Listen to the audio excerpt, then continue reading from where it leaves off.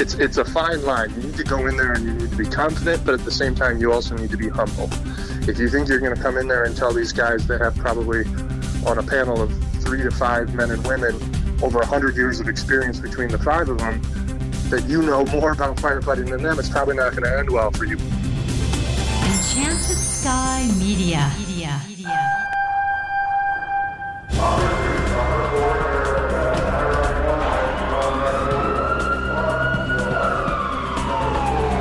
This is Code 3, the podcast for firefighters. Now, here's your host, Scott Orr. That's right, and I will not let Parkinson stop me. Thank you for joining me again.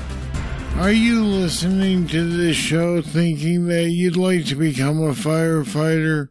If so, today is your lucky day. I'm talking with Michael Pertz, who runs the website firefighternow.com. He's made it his business to help people who want to join the fire service get ready to do it. Mike is a career firefighter who knows what it takes to get into this field. Mike Pertz, welcome to Code 3. Hey, Scott, thanks for having me on. Let's start with the written testing process. What tips do you have for taking the written test in general? The tips that I would have for the written test in general is take as many tests as you can, even if they might not be departments or cities or municipalities that you want to work for. The idea is to get as much repetition in as possible. Now, there's going to be some people that will tell you, well, you shouldn't do that. You should pick out what departments you want to work at and only test there. But this field and this job is too competitive. You need to get as much practice as you can. And you can always leave if you don't like the department you end up getting hired on. So that would be my first thing. The second thing would be make sure you go over the basics. You probably haven't looked at any sort of math or reading comprehension or anything like that since you were in early high school. Just go through those things again, freshen up on that, and you should be all set. Is there such a thing as a tutor for these tests? There is. Actually, at Firefighter Now, we're having a special on the membership where you can go and you can get access to the entire, we call it the Firefighter Classroom, where they're just essentially tutorial videos of how to do all those old math problems that you haven't looked at and for a while, as well as all the interview stuff. So there is that. As far as other firefighter civil service test specific tutors, I don't know any specifically that do that. But I know there are some books you can get and maybe even go to your local high school or community college or something like that just to go over the basics of that type of math problems and whatnot. So you're the place to go for this sort of thing then? Correct. Yes, sir. We cover everything from anything that has to do with the written test and everything that has to do with the interview. And we even touch on a little bit of the Chiefs interview if you get that far. All right, once we pass the test, it's time for an in-person interview, or possibly more than one. How do we prep for that? So the first thing you're going to want to do is print off a set of questions. I mean, we have a list of 50 questions at Firefighter Now that you can get of general questions that you can expect to face. If you don't want to use those ones, or you want to find somewhere else, or you know of others, I mean, you can get any list.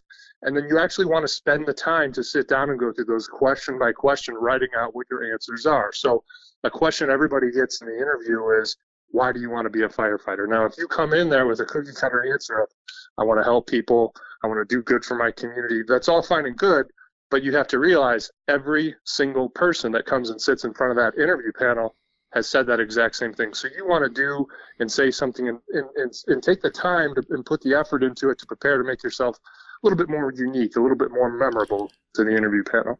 Give me an example, and I'm not saying people should use this answer, but give me an example of what kind of answer to that question would be valuable. Sure. So I can give you kind of the answer that I gave is when I first got started in the fire service, I didn't know anybody. I didn't have any friends. My parents weren't firefighters or anything like that, so I knew nothing about it. And when I was asked that question, I answered as honestly as I could. So before I got into firefighting, I was a soccer player. I actually played professionally for a couple of years. And truthfully, what drew me to the fire service the most is it's it's essentially like a team sport. You're being a part of a team. You're being a part of something. And while, yeah, you get the opportunity to serve your community and help other people, sure. But for me, it was about being a part of something more, being a part of a team that reaches a goal. So for me, that was my answer, and that kind of stands out because it's not the typical, I want to do good, I want to help. You know what I mean? Well, yeah, it sounds as though what you're saying is we should reach down deep and actually tell them why you want to be a firefighter, not try to give an answer that will get the right response. Correct. All right. Some guys think their own chances in an interview. What are things we should not do or not say? Things to not do and not say. First off, it's a fine line. You need to go in there and you need to be confident, but at the same time, you also need to be humble.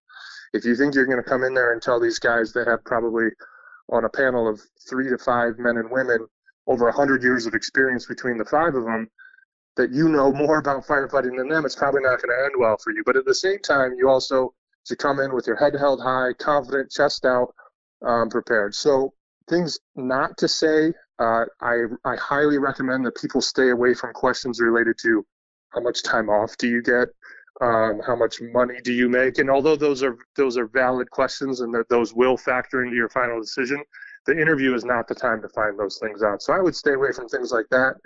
I would stay away from trying to make any jokes or try and be clever or funny. Again, this is a professional environment. You need to show up with a suit and tie on. If you're a woman with a skirt and a professional blouse, this isn't the time to make jokes and try and be clever.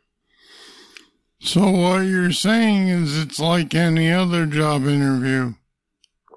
Absolutely. But I would say that the difference between a normal interview for a job doing accounting or whatever else somebody may be applying for in the fire interview is it's a panel interview typically.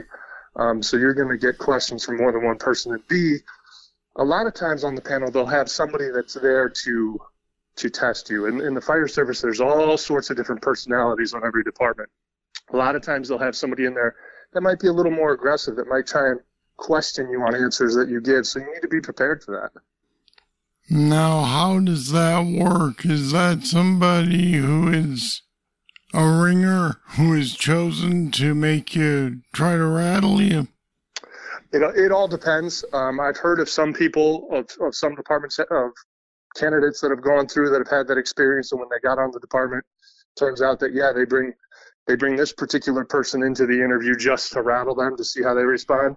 Other people, like I said, it's just different personalities. So I might give an answer that I think is a great answer that they might question me on it. For example, the example I gave you earlier about why I wanted to be a firefighter, somebody could come back and say something, well, this isn't a team sport. This is a lot more serious than that, which you're right. So it all depends. Maybe they do it on purpose. Maybe it's just their personality. Do you have some tips for a strong finish to the interview? To finish off the interview strong, a question that comes up quite a bit from different candidates is, should I prepare questions for them? And my recommendation to them is yes, absolutely. You should always have at least one, try for two, and have those questions already prepared and ready in your mind before you go into the interview. Again, don't start asking about money or time off or making jokes or anything like that. But I think as the fire service progresses, and this is kind of controversial with some people, especially the older school firefighters, is the old mentality was, you're new, you're an interviewee, you only speak when spoken to. And I think the more progressive the fire service gets, they want to hear your feedback. They ask you, do you have any questions for us? Yeah, I have a question about what's your onboarding process like? How long is the probationary period? What is that like? What other opportunities are there for training? I mean, there's so many other good questions that can show that you're interested in that particular department and learning more. And I think that only reflects well on an individual. Do you think it's probably better to ask a question or two than to say, no, I don't have any questions? I would say yes. I don't think you're not going to get chosen to go to the next maybe chief's interview or get chosen for the next round or whatever that is, depending on how the process goes, because you don't ask any questions. but I think it makes you look better. And again, it's so competitive. You want to do everything you can to stand out. Okay, Mike Pertz, thanks for joining us on Code 3 today. Awesome. Thank you. We've put the link to Mike's website along with a few other resources on our website, code3podcast.com/employment. That's where you can find out about Mike's book, Mastering the Firefighter Interview, and his online classes. Go ahead and check it out. Now here's Holly. Thanks, Scott. If you haven't become a patron of Code 3 yet, now's your chance. All you do is click on the Patreon link on our website, code3podcast.com. You can make a monthly pledge to support the podcast. We want to make this the best show we can, but we need you to join us. What's Code 3 worth to you? $1 a month? 5? 10? Maybe more. And when you pledge, we have some nice rewards for you. So don't wait. Do it today. And become a patron of Code 3 right now. All right, that's it. That's all for this edition of Code 3. Thank you for listening. I'll be back next time with more. I'm Scott Orr, and until next week, see ya. Code 3 is a production of Enchanted Sky Media. To get in contact with us, visit code3podcast.com. And if you haven't subscribed yet, you should. Don't miss an episode. Find us at the Apple iTunes Store, Google Play, or wherever you get your podcasts.